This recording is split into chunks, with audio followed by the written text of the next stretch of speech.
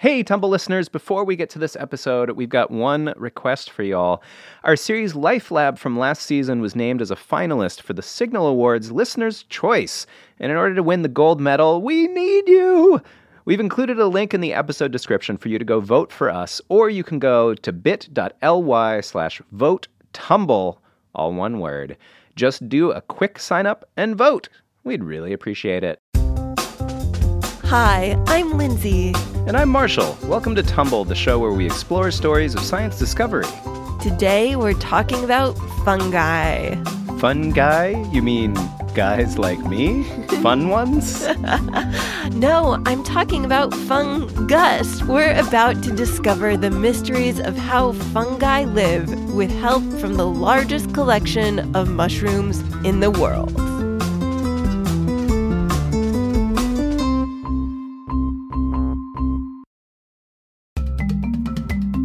Today's question comes from Tumble listener Alice. Do fungi breathe? Like, do fungi breathe in and out like we do? Like, just center yourself. Do you think they're just like constantly meditating? No, I think Alice's question is, do fungi need oxygen to live? And she has an idea of how scientists might find out. I think scientists could find out by putting some mushrooms on like a rotting log or something in a space without oxygen and see if they die. That's a pretty good experiment, but I don't think the fungi would enjoy it. Well, let's ask our listeners, do you think fungi would breathe? And how would scientists find out? Take a moment to think about it, because we're about to find out about the fungus among us.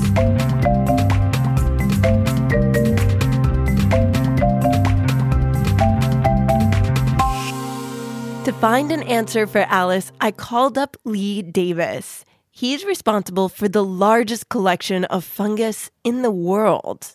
My name is Lee Davis. I'm the collection manager of the Fungarium at Kew Gardens. Is he also a fun guy like me? You've already made that joke, and Lee's definitely heard it before.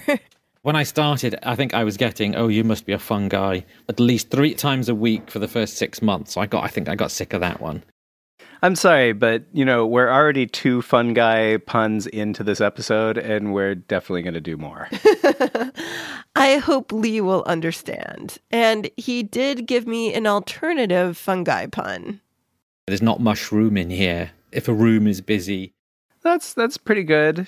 It's definitely like a little bit of a deeper cut. Well, you might say there's spore where that came from. Oh, good one. So I know there's probably more to fungi than making puns, although I'm sure that could be the whole show. Definitely. It seems like we should at least try to answer Alice's question, if there's mushroom left. We're definitely going to get to Alice's question. But first, let's take a little tour of the Fungarium and get to know our guide. Oh, all right, let's do it. So Lee didn't start out as a fungi scientist, or mycologist as they're called. He was actually a paleontologist. I'm a very bad paleontologist. I think dinosaurs are boring. Yeah, one bone. Oh, look, it's got big teeth. Waha. Whoa there, dinosaurs? Boring? I don't know. Should we just end the episode right now? No. Look, we just need to apologize and move on from this, Marshall.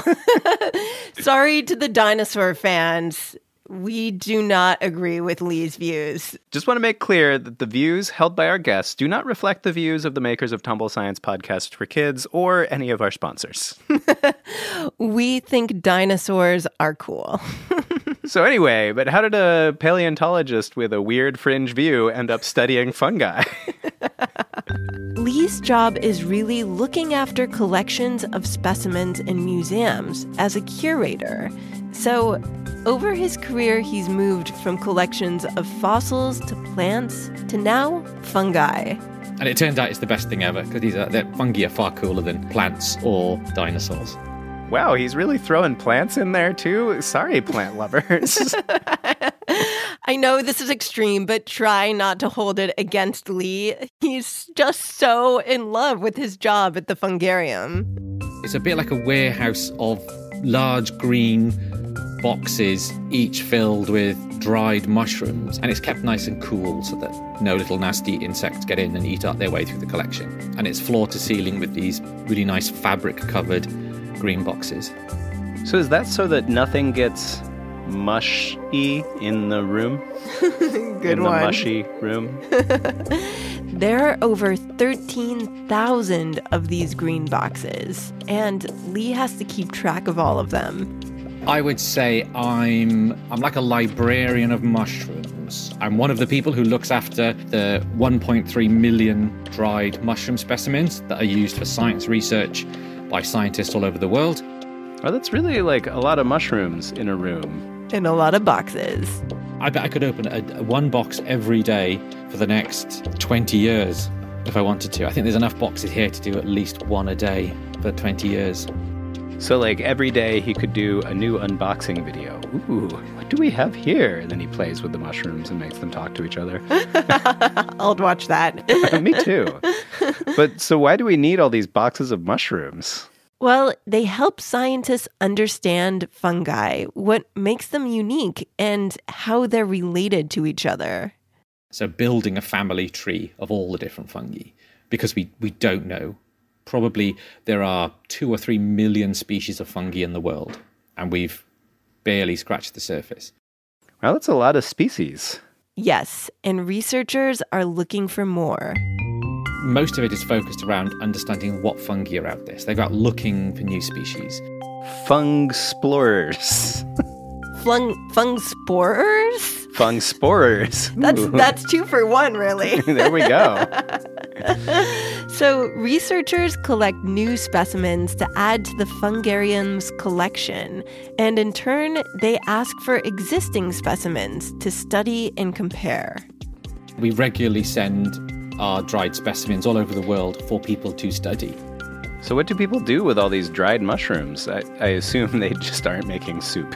A lot of what people do these days, and researchers do these days, is they extract the DNA from them. DNA is the genetic code that's in the cell of every living thing on Earth, and getting it out of a fungus is a little like preparing a recipe.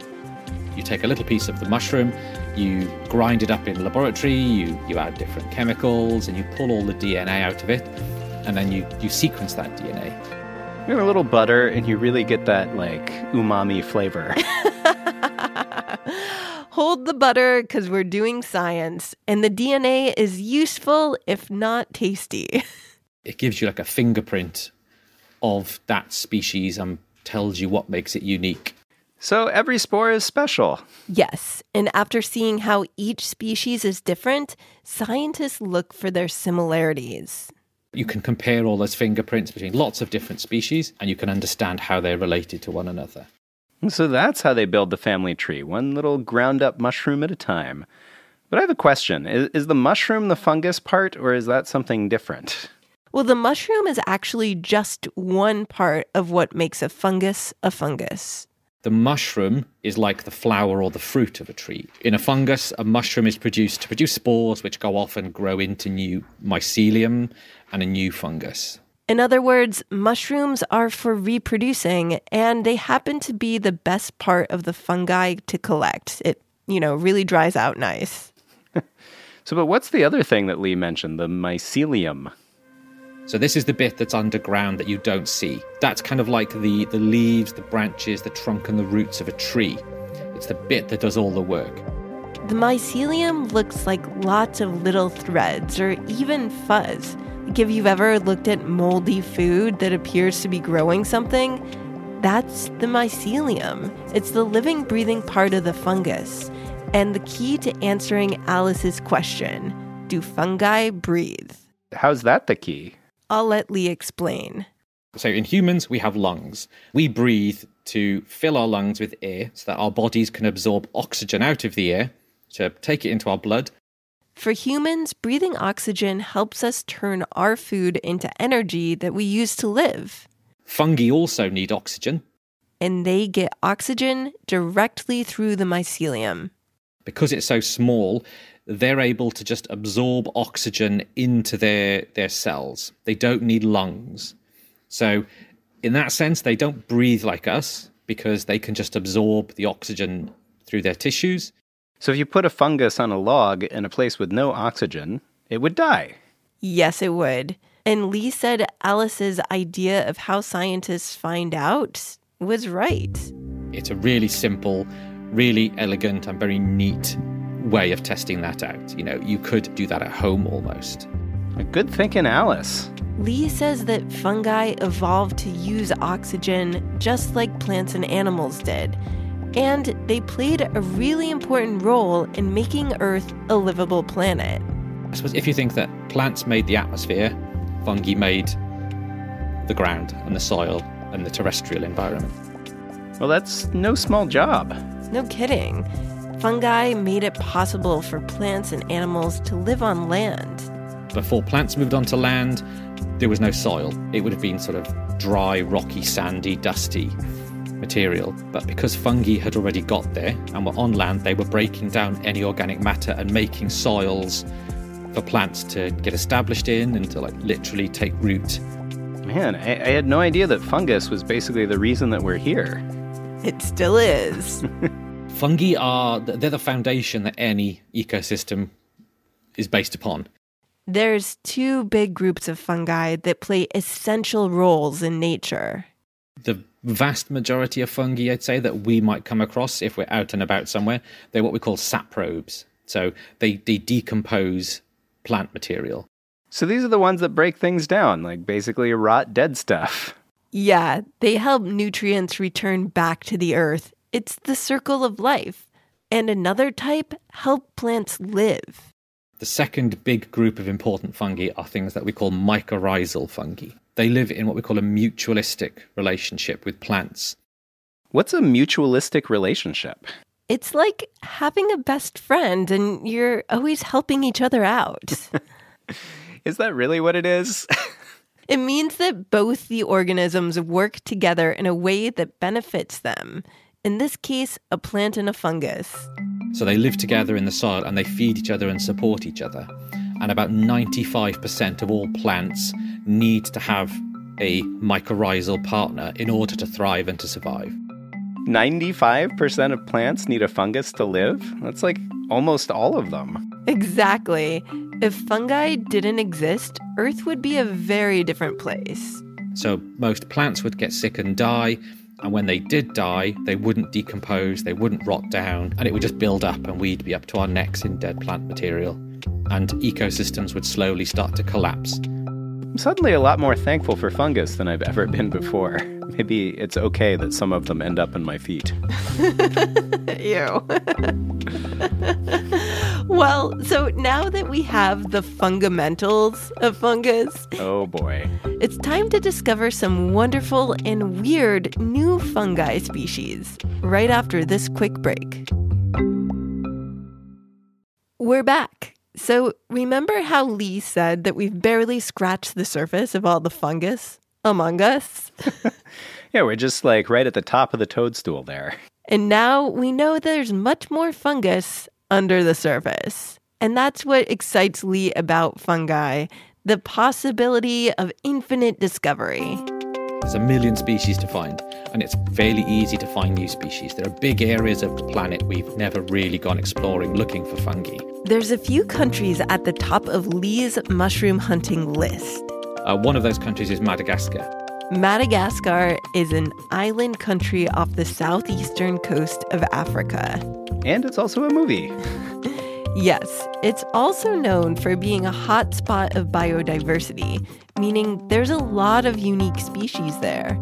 So Lee takes groups of students to the country every year to search for new species.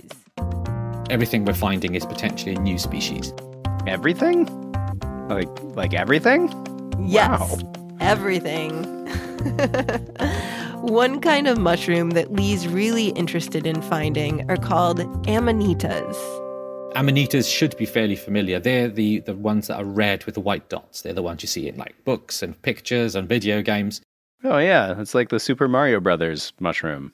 Yes. So you can say that there's a researcher who's exploring the mushroom kingdom of Madagascar.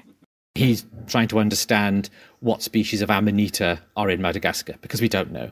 Wait, so it's just like we don't know what's there, so people are just going and being like, oh, there's one. Yeah, it sounds incredible.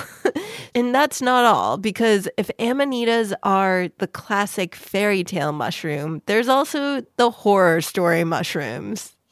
These are a group of fungi that we tend to call zombie fungi. Wait, zombie fungi? Do they eat brains? They infect insects, and I assume eat their brains. They turn them into zombies and they eat them from the inside. Oh, man.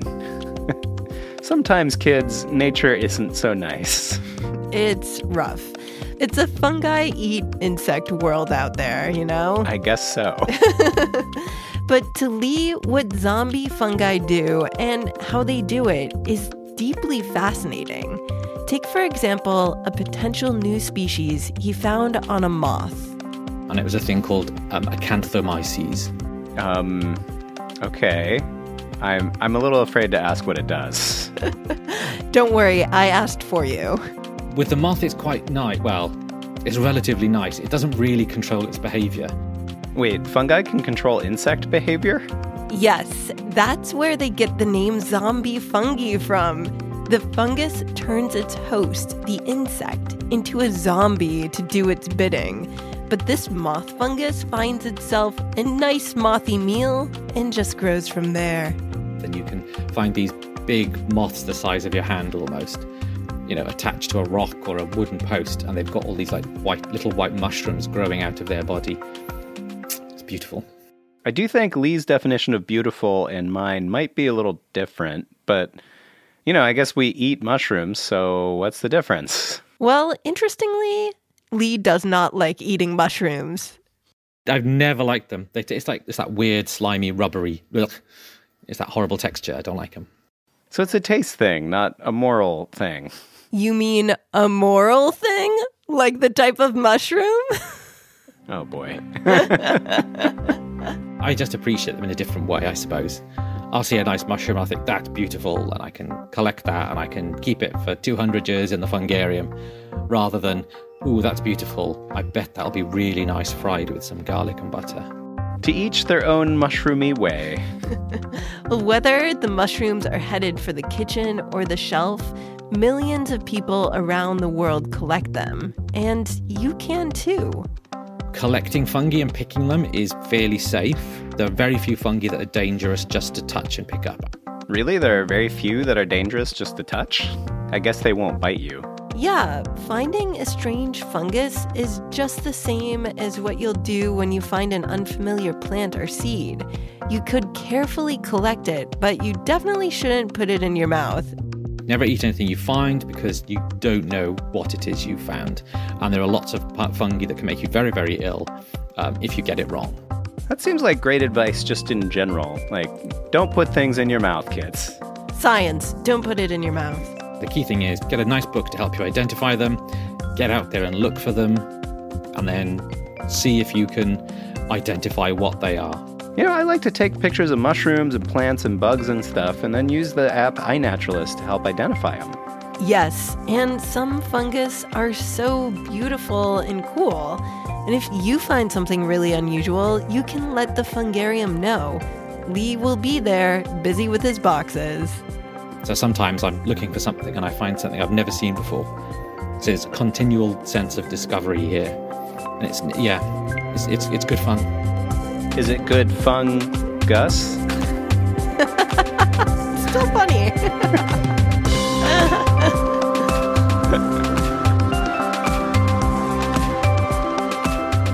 As Lee said, it's easy to start your own collection of fungi at home. You can pick and dry wild mushrooms to start your own fungarium, or even grow your own mushrooms. They make really cool kits, and it's something I've always wanted to do. Let us know if you find some cool mushrooms or get even more curious about the fungus among us. Just email us at tumblepodcast@gmail.com to show us your photos or send us your questions. Thanks to Lee Davis, collection manager of the Fungarium in Kew Gardens in London, England. And special thanks to Alice for her excellent question. Lee's interview is a joy to listen to, and you can learn more about the science and culture of fungi in our bonus interview episode, available when you support us on Patreon for just $1 or more a month on patreon.com/tumblepodcast or through our Spotify subscriptions feed. We have more resources to learn about Lee, the fungarium, and fungi on the blog on our website, sciencepodcastforkids.com. Sarah Robertson Lentz is our editor and designed the episode art. Elliot Hajjaj is our production assistant. Gary Calhoun James engineered and mixed this episode. I'm Lindsay Patterson, and I wrote this episode. And I'm Marshall Escamilla, and I made all of the music and sound design for this episode. Tumble is a production of Tumble Media. Thanks for listening, and stay tuned for more stories of science discovery. All right, everybody, we've finished up our episode about fungi, and that can only mean one thing. It's time for Patreon, people. We got a bunch of birthday shout-outs to give, so here we go. Delos, Mama and Dad love your curious mind, and happy birthday on September 29th. Zachary, remember that great scientists take chances, make mistakes, and stay curious. Your moms and sister are very proud of you, and happy birthday on September 30th. Robin, another happy birthday on September 30th, and Phoebe, your family loves your amazing curiosity about the world, and you also have a happy birthday on September 30th. Ivy, happy birthday, science girl, on October 2nd. We love the way your mind works, love your inventions, and getting to hear all your plans for life from Mom, Dad, and Leland with much love. Aviva, Mom and Dad are so proud of you and your love of science. They love you, and happy birthday on October 6th. Avery, Mom and Dad love your curiosity and your compassion. Have an awesome birthday on October 6th. Olivia, lots of love to their scientist in training on her October 8th birthday from Mom and Dad. Thanks to all of you and to everyone who supports Tumble on Patreon. If you want to get a birthday shout-out of your own, like these wonderful people, simply support Tumble on Patreon at the $5 level or higher by going to patreon.com/tumblepodcast. Once again, that's patreon.com/tumblepodcast.